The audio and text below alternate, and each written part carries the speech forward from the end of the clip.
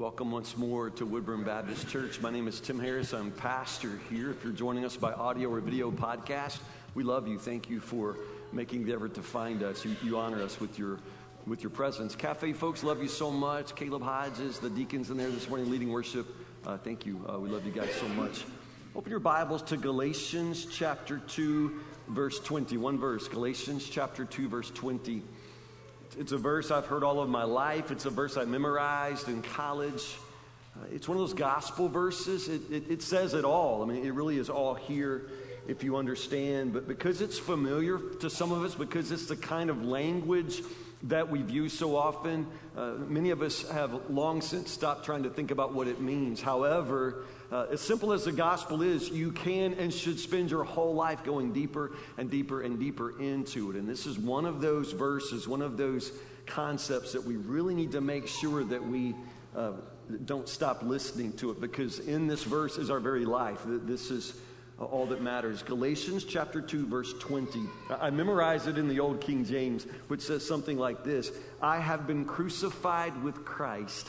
Nevertheless, I live, yet not I, but Christ liveth in me. In the life which I now live in the flesh, I live by faith in the Son of God, who loved me and gave himself up for me. Okay, listen again. I have been crucified with Christ. Nevertheless, I live, yet not I, but Christ liveth in me. In the life which I now live in the flesh, I live by faith in the Son of God, who loved me and gave himself up for me. I have been crucified with Christ. Nevertheless, I live, yet not I, but Christ liveth in me. And the life which I now live in the flesh, I live by faith in the Son of God, who loved me and gave himself up for me. I've been crucified with Christ. Nevertheless, I live. Strange and mysterious words. I guess our son was probably 2 years old. We lived in the parsonage, the house next door. So Wade was 2 or 3, and we got him his very, very first pet. I don't know what you consider a good first pet. We got a fish. Just a fish at Walmart. We didn't really think this through. It was one of those things where Wade said, I want a fish. We thought, okay, fish. So we bought a fish at Walmart. It was one of those little black, it's not a goldfish because it was black, but one of those black fish with the giant bulging eyes, which is awesome. And we named the fish Midnight. So Midnight lived in a bowl in our kitchen right there on the counter. And it wasn't quite like having a dog or an actual pet, but Midnight was a good first pet. As you know, the thing about pets is we can love them forever, but they don't live forever, and that's especially true for fish. So, again, my son was young. We loved Midnight. Every single time he walked in the house, greeting Midnight was the best thing to do. So I walked over, looked at Midnight, and sure enough, that fish is belly up in the bowl. We didn't even had the fish that long, but that fish was turned upside down, just, floating. So I thought, shoot, now I have to explain death to my son. So I prayed, I did, for words and wisdom, because again, it's a big deal. My son is 2, 3 years old, and this is his very first experience with death, and I'm the dad and the pastor, so I've got to somehow find a way to officiate this fish funeral. So I called Wade over. I said, Wade, come here. So Wade comes in the kitchen. I can hardly choke back tears, and it's like, man, I just hate this. And again, Midnight's just belly up in a bowl. I said, Wade, Midnight's died. He looked at the fish for a long time and said, Midnight's dead? I said, yeah, Midnight's dead. Midnight's dead. That means Midnight, can't swim anymore. Midnight can't, know us anymore. Midnight's dead. Dead. Wade said, Midnight's dead. Midnight's looking at me. I said, no, Wade, Midnight's not looking at you, because Midnight's dead. Her eyes don't work anymore. She can't think anymore. And as I was talking, I looked, and Midnight was looking at me. So I said, okay, Wade, back up just a minute, son. Midnight's looking at me too. Okay, and sure, Midnight's, still like this, but, those big eyes are like looking around. So I'm thinking, okay, it's mostly dead, but not quite dead. So I said, Wade, I have to wait this thing out. Midnight is is dying, but we'll have to see. So the thing is, I can't explain this. It's, midnight, the miracle fish. Midnight the next morning is just, in the bowl, just happy. I mean, midnight resurrected. So anyway, I'm trying to teach my son these important lessons about life and death, but midnight was quite a confusing element in this lesson because midnight started doing this like regularly. Midnight would die, float up to the top. I mean, midnight would go pale, like the blackfish would turn gray, and you would think, okay, this is it. This is totally it. And then about the time you're about to flood and dispose, bury the fish, all of a sudden midnight comes back, resurrects. So it got so regular that Wade would just walk through the kitchen and go, midnight's dead again, because you just look dead. By the time that fish finally just did die, we didn't care anymore. I mean, we had that funeral so many times. But the whole idea of death and life brings us to Galatians chapter 2, verse 20. This is the language that Paul uses. I have been crucified with Christ. Nevertheless, I live. Paul's talking about life and death here. And of all things, Paul is declaring that the death of a man some 2,000 years ago, the death of Jesus Christ, and a historical figure, you can't dispute that, a historical figure who was executed on a cross by the Roman Empire, you can't dispute that. That's historical fact. But beyond historical fact, what Paul is claiming is that the death of this man in the Roman Empire some 2,000 years ago, that affects me. It affects you. I mean, people dying all the time, and sometimes if you know them, you will grieve, but as the saying goes, life goes on. Their death doesn't really affect us, and this is the gospel, and this is the mystery and the miracle of the gospel, that the death of Jesus somehow makes a difference to me. Now, what you have to understand is that the death of Jesus is never going to mean a thing to you until you realize that he died for you. It's never going to mean anything to you until you really understand that his death was for you. I would go on to say that Jesus died your death so that you could live his life. But even then, it sounds like I'm using religious cliches. That sounds like something you could put to music and sing in church. And I'm not speaking in cliches here. We're trying to speak of mystery. We're trying to speak of the gospel. I'm trying to tell you what is the very hope of your life. That Jesus' death was not just an isolated, random death in history. And it isn't just that it happened 2,000 years ago and now we remember it. No, you have to understand that death somehow involved you. Jesus' death was in your place. He died your death. And I know it's very, very difficult to understand. It's hard to fathom. Maybe that's why we don't think about it, because we don't always know what to think about it. But Paul says very simply, I have been crucified with Christ. Nevertheless, I live, yet not I, but Christ lives in me. I have died with Christ, and now I live with Christ. This is the gospel. And if you're a Christian, if you're a believer, this is the way that you've learned to think of your life, the way you've learned to frame your life. The man that I used to be is dead. I've been crucified with Christ. I died with Christ. Even so, I live now. What in the world does that mean? I've died, and now Christ, of all things, Christ lives in me. The life I live in this body is actually Christ, the Son of God, living in me. That's a bold claim. It's an incredible proclamation. I'm dead, and now my body is inhabited by the Spirit of Jesus Christ himself. The life I live is actually his living through me. That's amazing. Now, how in the world would you know that? How could you possibly know if that's happened to you? Because some of you sitting here are believers, you're Christians, but when you really start thinking, it's hard to say that's real for you, that you died with Christ. How would you know? Because even Paul says, nevertheless I live. I died, but I live, but it's not me who's alive, it's Jesus alive in me. What does that even mean? And how would I know? Well, it takes me back to midnight, the miracle fish. The difficulty with midnight was we never could really figure out if that crazy fish was dead or alive. The fish would float up, belly up and play dead and then start swimming the next morning. I mean, it was infuriating. Sometimes it is hard to tell. One of my favorite Warren Weeks stories is when, Warren, you had the surgery. You don't remember, but you were coming out of anesthesia, and they came and got Margie. And so, are you Mrs. Weeks? She said, yes, I am. They said, you need to come with us. Now, that's scary. That's always scary. You need to come with us. So they're to him back, and Margie said, is something wrong? Is there a problem? They said, well, no, the surgery went well, and we feel like your husband is waking up, but he doesn't look right. Margie said, what's he look like? He said, well, he's very pale.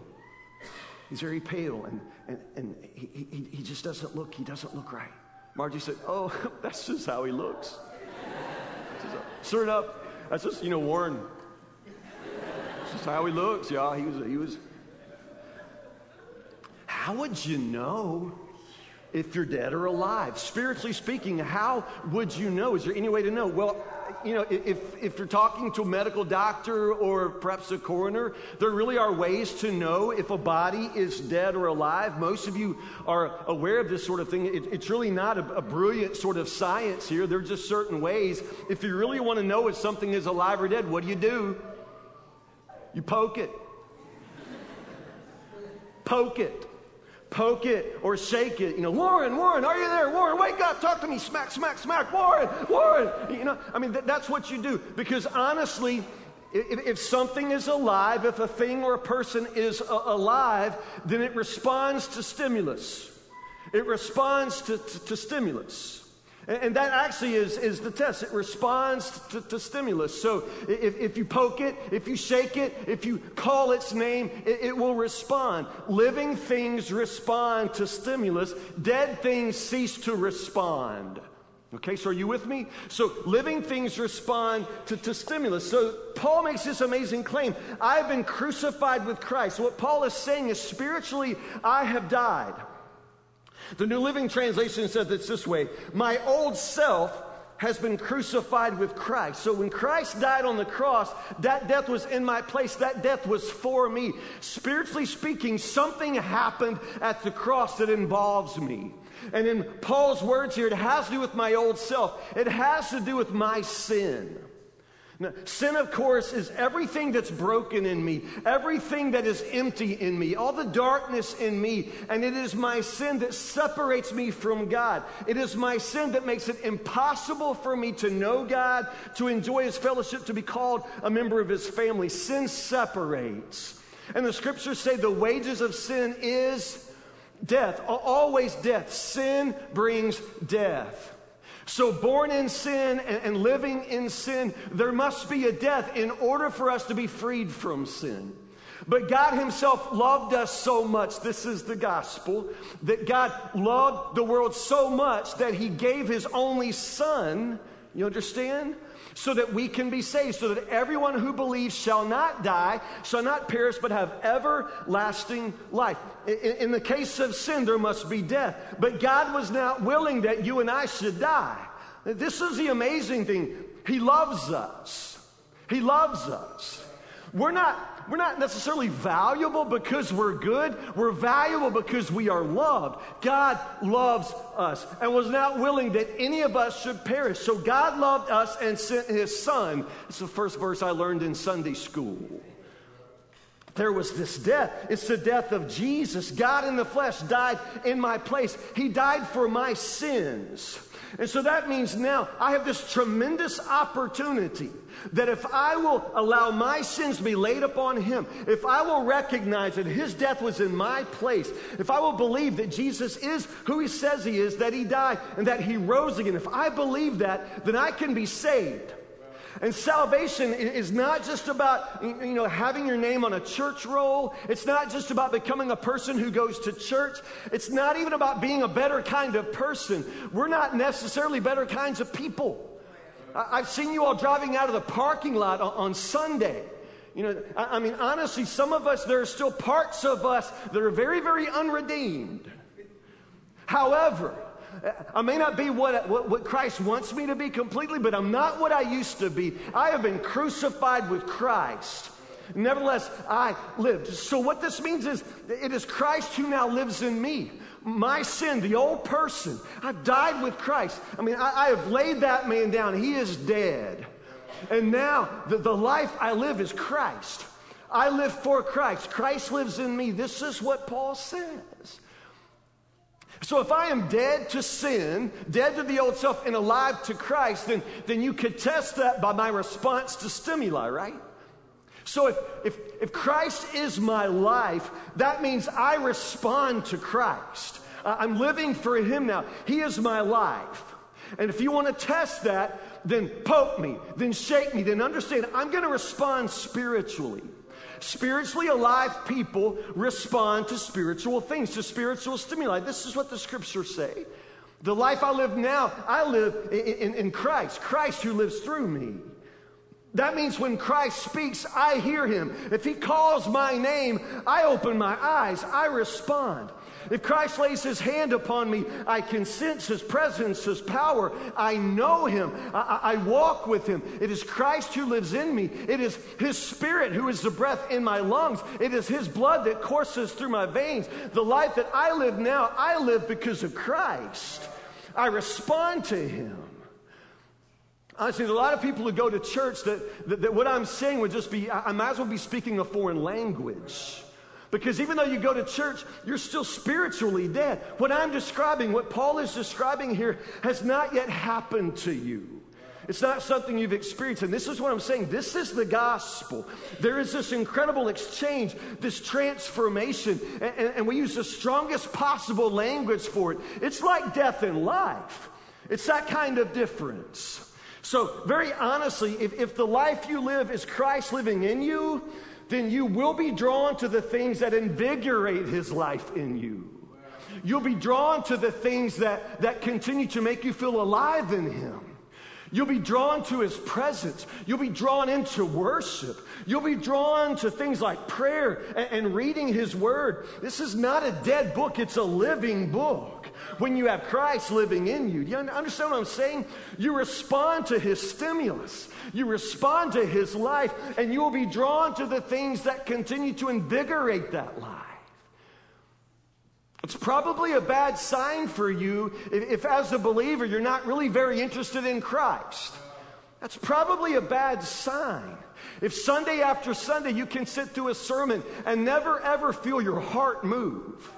I mean, if your heart never moves toward the things of Christ, if the only time you pray is when the preacher says, let's all bow our heads. I mean, honestly, if you have no actual spiritual life, then let's consider the reality that you may be spiritually dead. Paul says, I've been crucified with Christ. I died, but I'm living now because Christ lives in me. It's a spiritual life. It's an incredibly powerful spiritual life. But again, I remind you, if that's not happened to you, spiritually dead people are drawn to things that kill the spirit. Sin leads to death, and sin has a way of moving itself toward things that bring death. As I say, the spiritually alive person responds to spiritual things, but the spiritually dead person continues to be drawn to the things that bring death. Now, all of us have lived this story, so I think you know something of what I'm saying. Because even though Paul says, my old self is crucified, I say the same thing. My old self is crucified, but man, sometimes that dead man just won't go away. Kind of like midnight. He floats to the top on some good days, but then other days, man, he is swimming with all of his strength inside of me. I mean, I struggle, and you're going to struggle too. This is the reality of the Christian life. That old man continues to plague me. It's like the worst episode of The Walking Dead. You know, I've been crucified with Christ. I've died to sin, but the sin just continues to come back, and I have to kill it back. And sometimes I do this every day. And that's what Paul says. I do this daily. It's not really just a one-time thing. You walk the aisle, you get baptized, and then you never have to deal with this again. This is a daily way of life, dying and coming back to life in Christ. But the spiritually dead part of you, the spiritually dead person, is always going to be drawn back to the things that kill the spirit. And the problem is, you're not very good sometimes at actually identifying things that kill the spirit. I'm not either. Because we're talking about sin here. And the thing about sin is that it is often a lot of fun. You almost said amen, Willie Ray, right there. Let's all agree, sin can be fun. And sin can be very, very pleasurable. And sometimes your appetite for sin, sometimes that drawing of yourself to sin is more powerful than you can possibly resist. It's very, very difficult to die to sin. It's really, really difficult to lay yourself down on the cross with Christ. But this is what it entails. Something like death, where you have to be finished with your sin. Something like death, where you are finished responding to the things that are only going to kill the spirits. It's difficult, and temptation is difficult. But it's not difficult for a dead man. You understand? There has never been a dead person log on to a computer and look at pornography. It's never happened. There's never been an actual dead person who committed adultery. It just doesn't happen. You can't tempt a dead person to sin. A dead person's never told a lie. A dead person's never cut that tag off of the mattress. I mean, a dead person has never done anything like that. Dead people just don't respond to temptation. Which is why this kind of death is exactly what has to happen to you and me. That part of me that continues to be drawn to the things that destroy my soul, that part of me has to be put to death. I have to die to all of the things that tempt me. I have to die to all of the thoughts that would lead me astray. I have to be crucified with Christ. And the only parts of me, do you understand? The only parts of me that I crucify with Christ are the ones that can be raised back to life with Him. If it's going to live, you have to put it to death. I've been crucified with Christ. Nevertheless, I live, yet not I, but Christ lives in me. And the life which I now live in the flesh, I live by faith. The Son of God who loves me gave Himself up for me. In reality, it's messy and complicated. I gave my heart to Christ when I was 6 years old. I'm 52 now, so you do the math. I can't, 40-something years. But I still am experiencing this. There are things in my life, there are parts of my soul that I still struggle to put to death. I mean, I think that I've crucified them, but then I myself go back and resuscitate them. I bring them back. Because honestly, I love my sin, and you love your sin. There's this incredible draw, but it is the gospel that sets me free. It is the gospel that sets me free from all of the things that would destroy me, not just in this life, but in the life to come. It is the gospel. It is the death, burial, and resurrection of Jesus that gives me hope, that allows me to be a new person. There are things in my life that are dying, that are passing away. And there are things in my life that Jesus Himself is bringing into existence, things that Jesus is bringing to life within me. Here's the thing. In your spiritual life, making the distinction between what has to do with spiritual death and what has to do with life, this is the most important thing for you. You've got to know the difference between the things that lead to death and the things that lead to life in Christ. And you have to do more of the things, you have to live toward the things that continue to invigorate your life in Christ. And you have to die, you have to stop, you have to quit, you have to turn away from all of the things that have to do with sin and spiritual death. Is this making sense? But for the most part, we never stop and think that through. We don't really stop and connect the dots, that your horrible sins of the tongue, the way you gossip and cuss and the way you lie, the way you just use your mouth to speak all kinds of curses and filth. You never stop to understand how that habit with your tongue draws a straight line back to the darkness, to the hatred, to the bitterness, to the sin that's in your heart. Out of the abundance of the heart, the mouth speaks. See, you don't connect those dots. You don't understand how your habits continue only to destroy your own soul. Now, sometimes, some of us have struggled with addictions, whether it's drugs or alcohol or pornography or any other thing you can name. And honestly, at the time that we are indulging ourselves, it can be very, very pleasurable. But then sometimes we understand that what we're doing kills us. What we're doing is destroying our soul. But we never, ever really make the effort. We never, ever really get serious enough to put that side of us, put that part of us to death. Do you not understand that there are things that you do, things that you think, things that you indulge that absolutely kill your soul? It's sin. And it's why Jesus takes sin so seriously, because sin leads to death. You and I just don't take it so seriously. It's life and death. So in your own life, learning to make that distinction, learning to discern the habits, the thoughts, the things in you that actually lead to spiritual death. You have to identify those things, and you have to die to those things. You have to turn from those things, and you have to then begin to walk toward all of the things that bring life in Christ. His presence, His grace, His power, His love. You must learn to walk with Him every day. It's the gospel. I know you've heard it all of your lives. I have too. But still, to somehow understand how the death of Jesus 2,000 years ago is the answer to everything broken in me. To understand that in His death and resurrection is the answer to all of my questions about life and death and what makes life worth living. It's all found in the verse where Paul says, I have been crucified with Christ. Nevertheless, I live, yet not I, but Christ lives within me. And the life that I now live in this flesh, I live by faith in the Son of God who loved me and gave Himself up for me. Last two words. Maybe the most important words in the gospel. It'll never mean anything to you until you understand that it's for you. The Son of God who loved me and gave Himself up for me. My friend, He died for you so that you might be able to live through Him. Pray with me.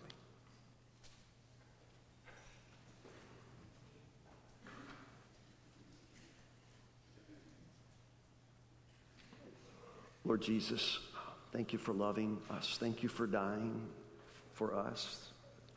To say thank you sounds so incredibly weak.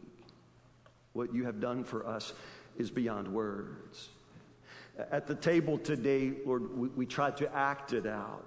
Your death for us, Your shedding of blood for us, Lord. We take that into ourselves as a way of trying to picture that it is Your death and Your life which rewrites the story of our lives, Lord. We act it out at the table, and then we open the Word and we try to put words around it, Lord, but words fail.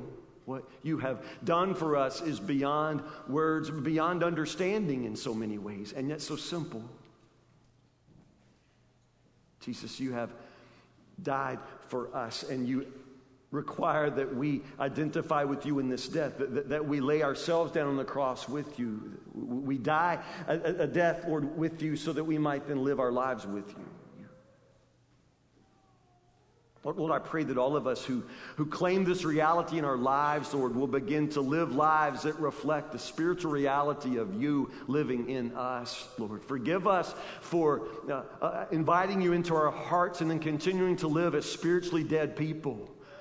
Lord, forgive us for coming before You and praising You for the shedding of Your blood and then returning to our sin as if Your cross makes no difference.